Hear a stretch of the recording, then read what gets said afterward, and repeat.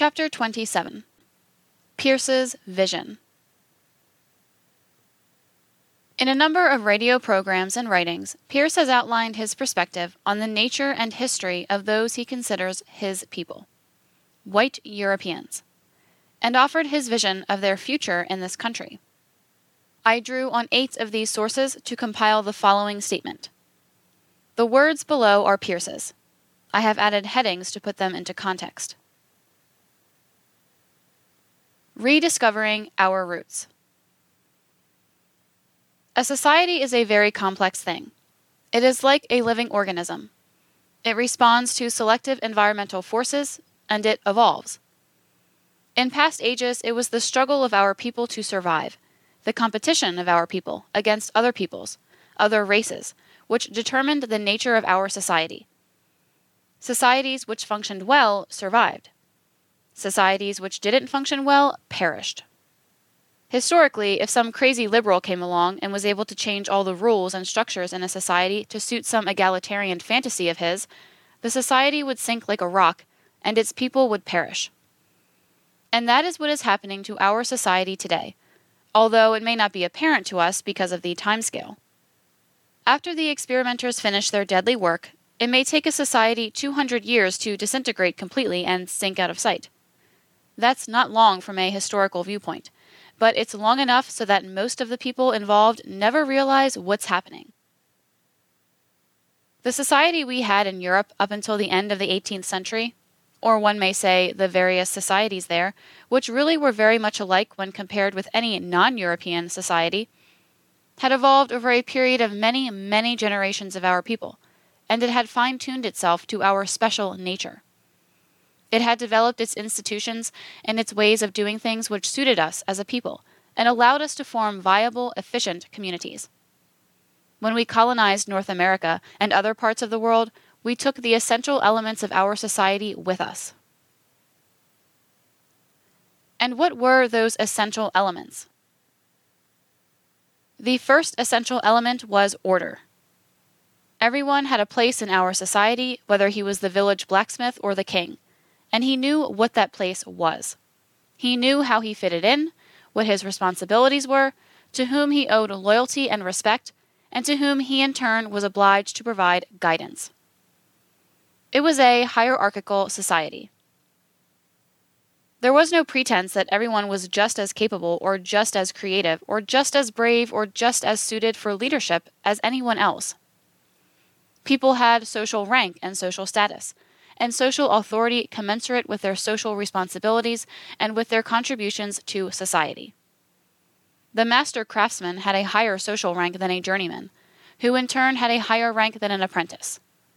The landowner with 1,000 acres who employed 100 workers on his land had a higher social rank than the man who only owned an acre and worked his land himself, but he also had more social responsibilities. He had a responsibility for the welfare and discipline of his workers, for example. And the master craftsman had a responsibility to provide proper guidance for his apprentices and to uphold the standards of his craft.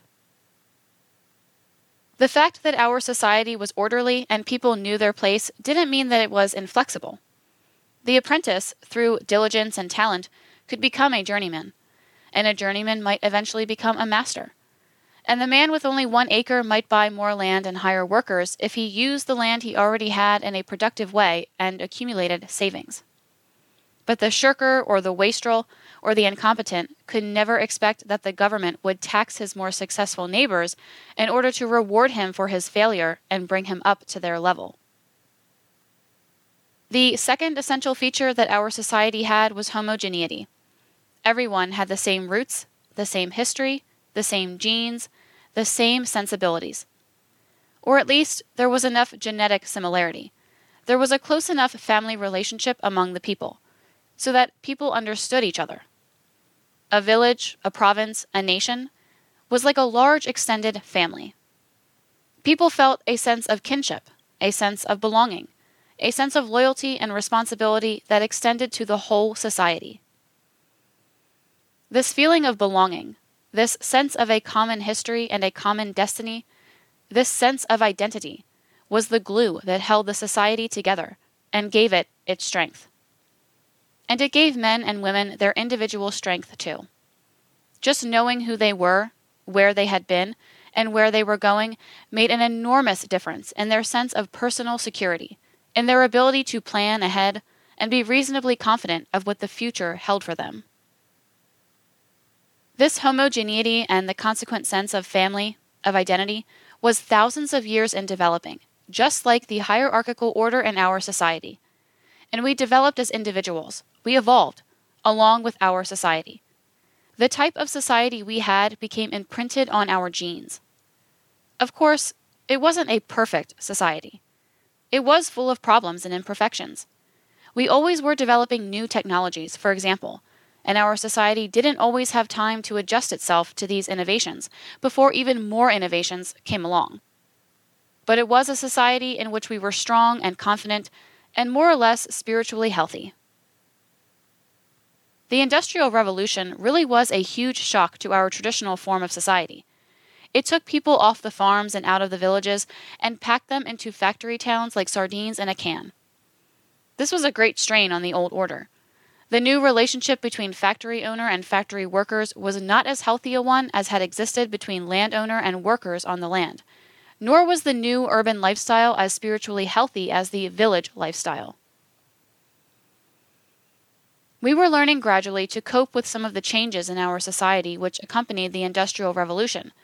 Our social order gradually was beginning to adjust itself, when the liberals and the Jews launched their assault. Unrest and revolution were fomented from the latter part of the 18th century and throughout the 19th and 20th centuries. Egalitarianism, communism, democracy, equal rights, no responsibilities, welfare programs, feminism. The old order was drowned in blood. In France, the aristocrats and the landowners were butchered in response to the resentments which the liberals had stirred up among the rabble. Later, in Russia, the same process took place when the Jewish Bolsheviks finally gained the upper hand and butchered not just the aristocrats, but everyone who had worked a little harder and been a little more successful than the rabble. The kulaks, small farmers and landowners, were murdered en masse, by the millions, in order to equalize Russian society and destroy the last traces of the old hierarchical order. Amid the social chaos of the 20th century, the enemies of our people were able to introduce their idea of racial equality alongside their idea of social equality. We were told that the descendants of our slaves are just as good as we are, maybe better, and so they should become our social equals. We should bring them into our schools and neighborhoods, and we should intermarry with them, and we should buy food stamps for them with our taxes, and we should give them preference in hiring and promotions. And we should open our borders to all of the non-white wretched refuse of the Third World's teeming shores. They also are our equals, we are told. The more diversity, the better. Diversity is our strength. Blah, blah, blah. We were too disoriented and confused by the destruction of our social order to resist this poisonous propaganda. And so here we are at the beginning of the 21st century. There are some people who will try to convince you things have never been better.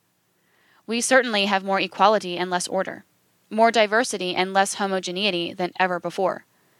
And that obviously suits some people, in addition to the liberals and the Jews who are pushing for these changes. But are these changes better for us? The suicide statistics, the drug statistics, the crime statistics, and the mental illness statistics give us a part of the answer. These statistics should help us keep our grip on reality when the Jewish media try to persuade us that we need more of the same poison they have been dishing out for so long. More equality, more chaos, more diversity. We should be able to look into our own souls for the rest of the answer. We should know that we need again to have an ordered, structured society in which we all have a place and will be appreciated according to how effectively we fill that place. We should know that we need again to have a homogeneous society in which we can feel a sense of belonging. We should know that we need a sense of permanence and stability, not chaos and uncertainty. We should know that we need a society in which everyone strives for quality, not for an imaginary equality. We should know that in order to be spiritually healthy again, we need a society in which we can feel a sense of rootedness and responsibility, rather than the aimless, wandering, rootless, cosmopolitan egoism which characterizes American society today. The limitations of democracy. There are two principal reasons that democracy has turned against our people. First, the results a people obtain from a democracy depend on the quality of the electorate.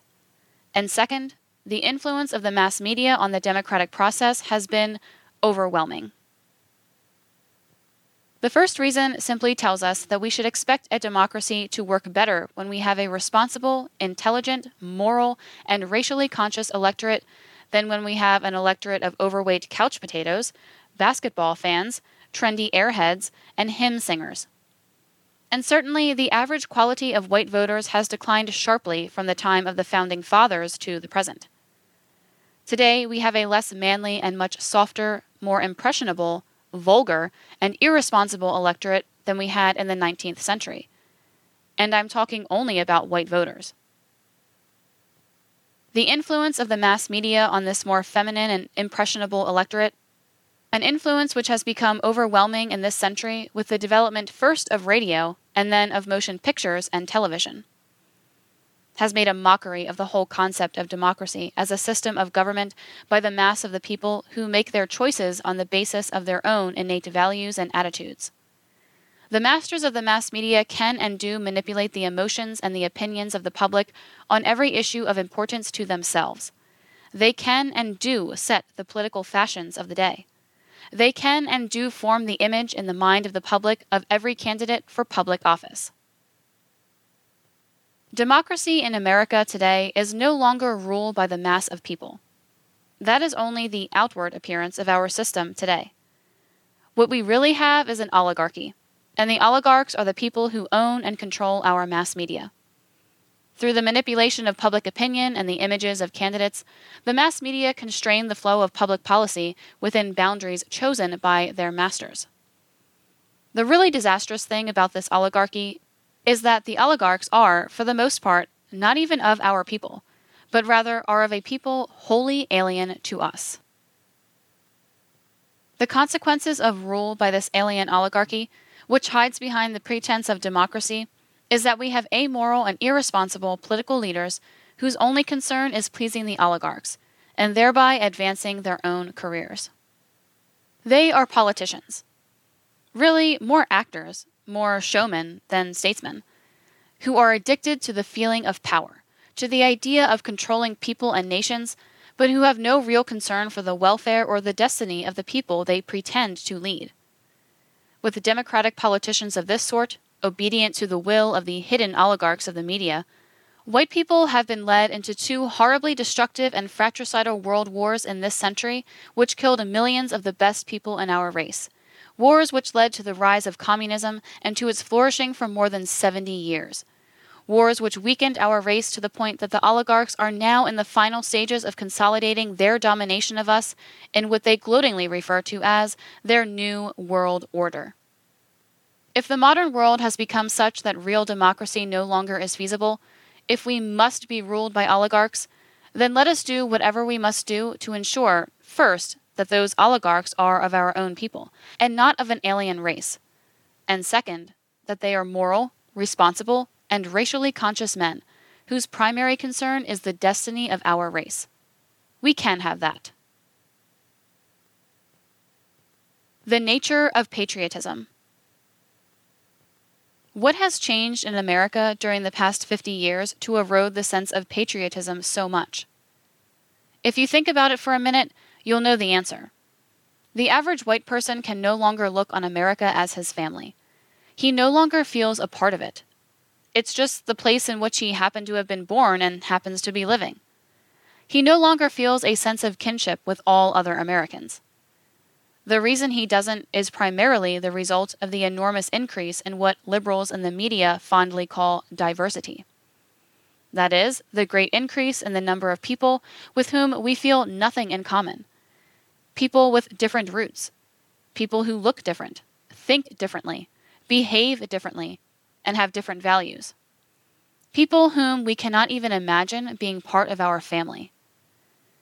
When we look at America and see a great many people like that, when we see all of this diversity, then we no longer feel ourselves a part of America. We no longer feel a sense of loyalty to America.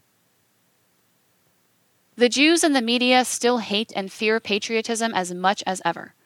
They have tried to make it a dirty word. And they have succeeded pretty well among the trendy yuppies and the urban rabble over whom they have the strongest influence. They hold up the militias as the epitome of patriotism.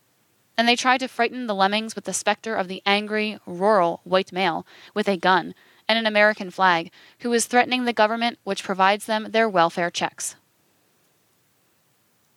Of course, Jews understand the idea of loyalty based on blood, on kinship, on common roots.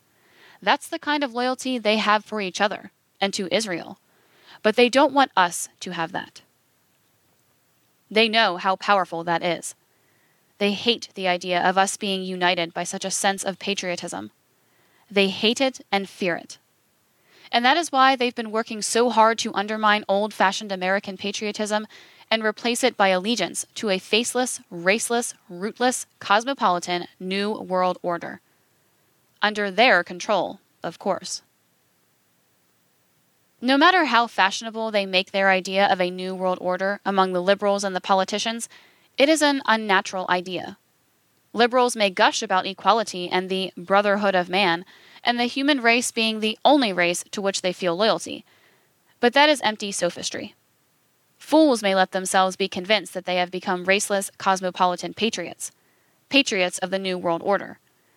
But one will find very few of them who are willing to die or even make any major sacrifice for this new pseudo-patriotism. Real patriotism is not some artificial idea dreamed up by the Jews. It is something based in our genes, an instinct, an extension of the instinct for self-preservation to include our kin, our nation. One can undermine that patriotism by muddying and confusing the concept of nation, the image of nation, as has been done during the past half-century by promoting diversity. When the enemies of our people, with the collaboration of the treasonous politicians in Washington, when these enemies infiltrate tens of millions of immigrants into our country and stifle any effort to halt the flood, when they subsidize the breeding of a non-white underclass in our cities with our own tax money, when they force us to accept these growing non-white masses into our schools and neighborhoods and workplaces, when they saturate all the news and entertainment media with the alien faces, alien tones, and alien antics of these non-whites, and gloatingly tell us that we'd better get used to the idea of becoming a minority in our own land within the next 50 years, then, of course, the patriotism which came naturally to our people in the past becomes meaningless. The process of social atomization, of de-racination, of separating people from their roots and cutting the bonds to their natural communities so that they can become interchangeable units, human atoms, for building the New World Order is being promoted ruthlessly by the Jews and their collaborators. And the rising incidence of treason is only one of the smaller and less important consequences of this genocidal process.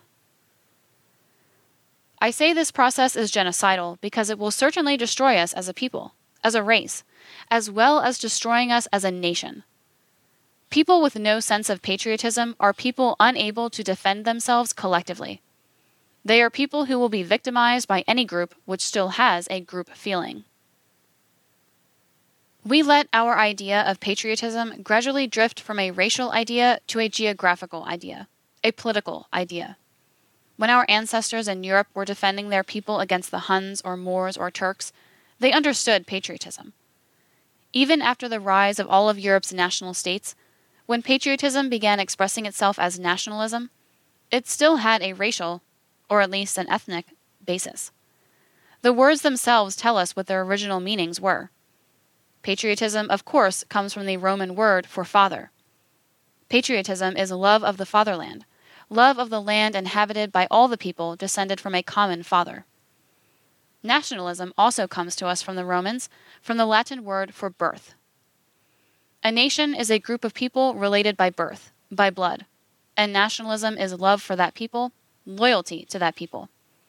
These feelings of patriotism or nationalism are very powerful feelings, because they are natural feelings. They contributed to our survival over a very long period of evolution. But when we forget the racial meaning of patriotism and think of it only in geographical or political terms, as loyalty to every person, of whatever race, color, or creed, who happens to be living within a specific geographical area at the moment, then patriotism is no longer a natural feeling, but instead becomes artificial, and consequently much easier to subvert. And that is what has happened to more and more white Americans all the time as the growth of diversity proceeds. The cure for this disease, for this erosion of patriotism, is not difficult to find. It is obvious. It is simply to understand and assimilate our patriotism as it originally was. The cure for what is happening to America begins by returning to the natural, race-based patriotism that our ancestors had. A white future. White people have always struggled. We always have resisted alien domination.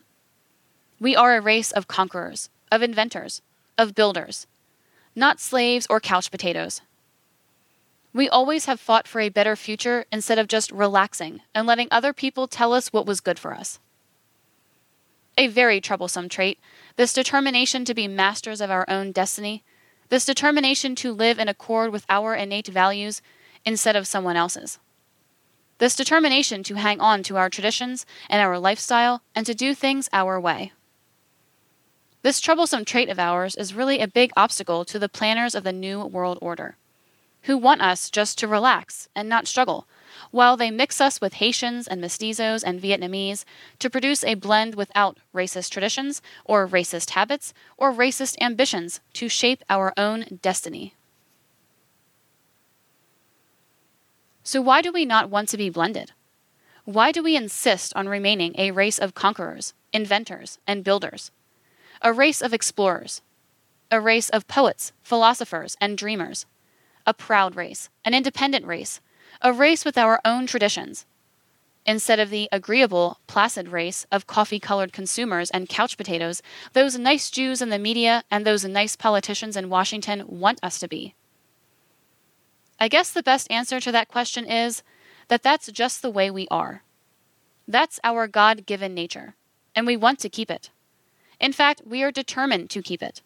And by God, we'll send all those who try to take it away from us straight to hell. The white future I dream about, the white America that I want for my people, is an America of proud, independent men, manly men, and feminine women. It is an America based on our history and our traditions and our ways. History and ways and traditions we brought here from Europe. It will be an America governed by our values and our standards of behavior, our standards of performance, our standards of quality, our standards of beauty. It will be an America where little white boys and little white girls go to schools and learn how to be proud and productive white men and women. It will be an America where there are no advertisers trying to push racial mixing by putting a few black and mestizo and Asian faces into every group illustration. Advertisers who like to pair off white girls with black boys in their ads. It will be an America without drugs and without rap music and without the dark faces and alien sounds which pervade our cities today. Can you imagine such an America? We used to have a white America back before the Second World War. Ask your parents or grandparents about it. Go to the library and look at some of the old magazines published back in the 1920s and 1930s. Look at the advertisements in these old magazines and compare them with the advertisements produced today. Yes, even New York City was once white. Los Angeles was white, except for its Chinatown. Look at the 19th century paintings.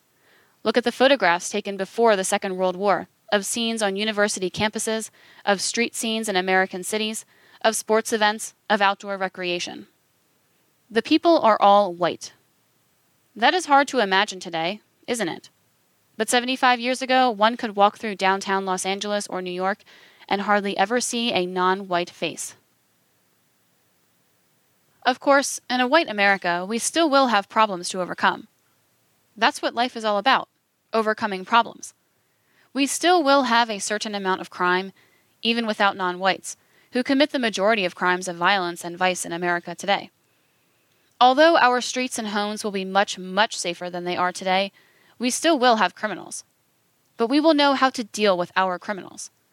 In this regard, let me recite for you a little poem written by one of the truly great English poets, Rudyard Kipling. It is a poem you won't find in our schools today. It was written in a saner, prouder, whiter, less Jewish time, a much less hypocritical time. It is titled, The Stranger. Kipling wrote, quote, "The stranger within my gate, he may be true or kind, but he does not talk my talk. I cannot feel his mind. I see the face and the eyes and the mouth, but not the soul behind. The men of my own stock, they may do ill or well, but they tell the lies I am wanted to. They are used to the lies I tell. And we do not need interpreters when we go to buy and sell. The stranger within my gates, he may be evil or good, but I cannot tell what powers control, what reasons sway his mood, nor when the gods of his far-off land shall repossess his blood. The men of my own stock, bitter bad they may be, but at least they hear the things I hear, and see the things I see. And whatever I think of them and their likes, they think the likes of me." This was my father's belief, and this is also mine. Let the corn be all one sheaf, and the grapes be all one vine, ere our children's teeth are set on edge by bitter bread and wine. End quote. That was Rudyard Kipling's view of things a century ago, and it also was the view of most of our people in a time before they had been deceived and led astray by the alien masters of the mass media. A feeling of community, a feeling of family, a feeling of common blood and common soul, and common history and common destiny. That is what it takes to make a viable nation. And that is what we must have again if America is to survive. A white future for America is much more than a material thing. It is much more than safe streets and clean cities and a lower crime rate. It is much more than a huge reduction in taxes for the support of welfare queens. It is much more than a more efficient and productive workforce and an end to the injustice of affirmative action. It is more than all these things. It is a spiritual thing. This feeling that one's neighbors are one's kin. This looking on white faces and feeling a genuine sense of brotherhood that rises from the heart. Not the strained sense that one ought to feel brotherly when one looks on alien faces. This feeling of sharing in their joy when one looks on a young white couple in love. Not the sense of obligation to give a politically correct smile when one passes a racially mixed couple and tries unsuccessfully to suppress the rage in one's heart. There are young people growing up today who have never known what it means to live in a white country, who have never known the feeling of racial community which one can feel in a white environment and which Americans used to take for granted. They have been robbed of this knowledge by the people who, for their own selfish purposes, have taken over our mass media and swamped us with their poisonous propaganda of rootlessness and cosmopolitanism and the wonders of the melting pot. And by the politicians who have implemented their destructive racial policies, policies which have darkened America so noticeably during the past 50 years. My dream of a white America is not nostalgia. I know that we can never return to the past. But I also know that if we are ever to move forward again, we have to get rid of this racial mess which has engulfed America. I know that no multiracial society can be a healthy or stable society. Some people who agree with me that the present racial situation is untenable and can only become worse under the government's present policies, nevertheless cannot conceive of rectifying the situation. They believe that once a country has been integrated racially, it cannot be unintegrated. But it can be. Although the process of unintegration is likely to be an extraordinarily painful and bloody process. It is likely to require a civil war much worse than the one we went through in the last century. Much worse. It certainly will disrupt the lives of everyone involved. The soft couch potatoes and the trendy consumers would much prefer to avoid the disruption, so that they can continue their TV viewing and their consuming. Even people made of somewhat sterner stuff are horrified by the prospect of straightening out our racial situation. But we must do it. We must plan for it. We must not refuse to think about it just because it will be difficult and so unpleasant. We are in our present mess because we failed to act when action would have been far less painful. In these uncertain times in which we live, there is one thing of which we can be certain, and that is, the Jews and their collaborators in the government, the media, the schools, and the churches will cling to the death to their plan for the destruction of our people through miscegenation. They have a tiger by the tail, and they know that they must not let go. And so conditions in America will continue to grow worse and worse, as the enemies of our people continue desperately to push us to the point of no return. Our schools and our cities will become more jungle-like. Our popular culture will become more alien, more debased, more Negroid and more Mexican and more Asian. The behavior of our politicians and our sports and entertainment stars will become more animalistic. Our government will become even more corrupt. And white Americans will run out of suburbs to which they can flee. And when they no longer can evade the situation, when they no longer can ignore it, when they no longer can parrot the politically correct lies about race without any danger of being contradicted by reality, then more and more white Americans finally must make decisions about the future they don't want to think about now. And we know that many of them will just wring their hands and cry in womanish despair, "Oh, why can't the races get along with each other? Why can't there be peace and cooperation between the races, so that I can continue to consume in comfort and safety and political correctness?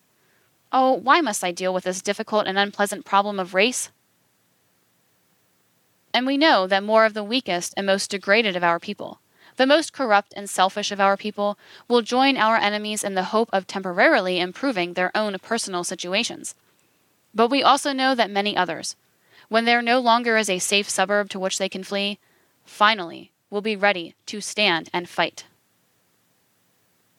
And my message to these last is this: don't wait until the last minute to make your decision. Much better to make it sooner than later. Don't fall for the defeatist lie that we cannot unintegrate America, because it will be too difficult and too violent and too painful.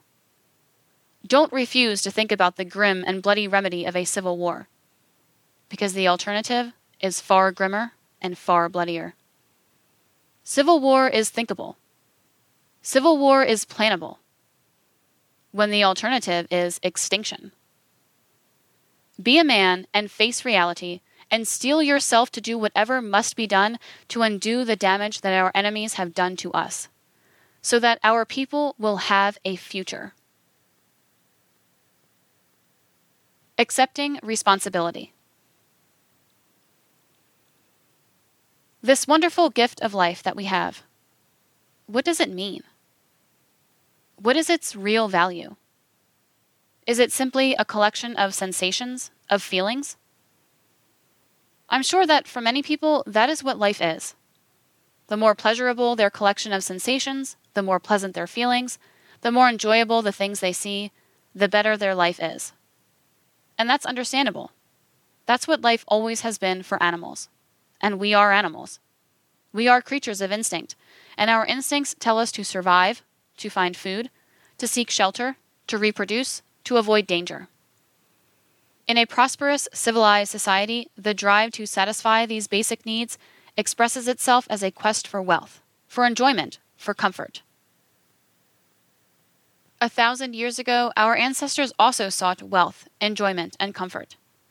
But they didn't believe that these things were quite so important as most people today think they are. In that age before television, people were perhaps a little closer to the earth, and they were a little more aware of just how temporary an individual's life is, and they reached out for things with a little more permanence, things beyond comfort and pleasure, things which to them seemed to have more real meaning. I remember a poem which expressed this feeling among our ancestors in Scandinavia, and more generally in the Germanic parts of Europe, back during the Viking Age. Those lines are, quote, Cattle die and kinsmen die. And so one dies oneself. One thing I know that never dies, the fame of a dead man's deeds." End quote. For our ancestors 1,000 years ago, of course, cattle were wealth, and kinsmen were power. And though they sought these things just as we do today, they understood that they were transitory. The value of these things was not permanent. The only thing that is permanent is the mark that one makes on the world with one's deeds. Everyone wants to live well, of course, but it is better to live effectively, to live so that one is remembered for what one has accomplished. And to put a little finer edge on the concept, it is not just fame in itself which is important. What counts also is the type of fame, the type of renown. The goal was to be remembered not just for being able to throw a spear further than others, or to swing a battle axe harder, or to use a sword more skillfully. It was to be remembered for having lived a meaningful life, a significant life. For some, that meant a life of accomplishment, of changing the world. For others, it meant a life lived as closely as possible in accord with the ideals of personal honor and of service to one's people, so that one's life could be held up as a model and remembered as such. In any case, the life that had lasting value was a life of participation, never a life of sitting on one's hands and playing it safe. Perhaps too much television and too much comfort have caused us to lose sight of this very important thing which our ancestors understood. I think that they saw their individual lives more clearly in the larger context of the ongoing life of the race than we do. They were on more familiar terms with birth and with death than we are, and were not as likely as we are to slip into the folly of believing that they would live forever. And so, being constantly aware of the reality and inevitability of death, they were more concerned than we are to use their lives effectively and to give lasting meaning to them. For those of us today who do want to participate in life, who want to live significant lives, there is no more significant activity in which to participate than working to assure a healthy future for our people, for our European race. And there is almost no limit to the ways in which you can participate in this activity. Whether you're a housewife or a computer scientist, or a machinist or a secretary, or a bulldozer operator, or a law enforcement officer, or a teacher, or a writer, or an artist, you can participate. The only reason that a rabble of feminists and homosexuals and Jews and blacks and mestizos and liberals are running America into the ground today is that decent people are sitting on their hands. We must be willing to accept personal responsibility. And so my message today to every decent person who is listening to this, don't be a shirker. Don't try to be a smart guy by continuing to cheer from the sidelines, but refusing to join the team and get out on the field. Stand up and become a participant in life. Make of your life a model that people will remember and talk about long after you're gone. The importance of courage. There are plenty of people who agree with us about the type of society we want, the type of future we want for our people. There are many people who are disgusted with the rotten politicians and the rotten political system we have in Washington. People who are angry about what non-white minorities have done to our schools and our cities. People who are sick and tired of seeing television and the other mass media promote everything which is sick, perverse, and destructive. Many people don't feel guilty when the media tell them to feel guilty. There are plenty of people who want a clean, decent, white society for their children to grow up in. But these people are afraid to say or do anything. Many are terrified even to have other people know what they are thinking. I understand the difference between prudence or reasonable caution on the one hand, and cowardice or unreasoning fear on the other hand. Prudence is no vice, but cowardice is. The times we are living in tend to make cowards of us all. We are pressed to make moral compromises every day, and it becomes a habit. We adjust our behavior in order to get by without a lot of trouble. We do not act heroically because heroism is out of fashion. We try to do what is prudent rather than what is heroic. I'm not asking for courage from people who have none in them, but there are still a few individuals who are capable of being honest, even in our universities, even in our government. A few who have the courage to be honest if they are given a little encouragement, if someone else will set an example for them. We should never think, well, I am only one person. What I do or don't do isn't important. I can't make a difference by myself. That kind of thinking is wrong. We can make a difference. Courage is contagious. It spreads from person to person. And it is powerful. One courageous truth-teller can back down 1,000 cowards and liars and hypocrites. There has never been a time in the long history of our race when we were more in need of a few honest men and women, a few people of courage and integrity.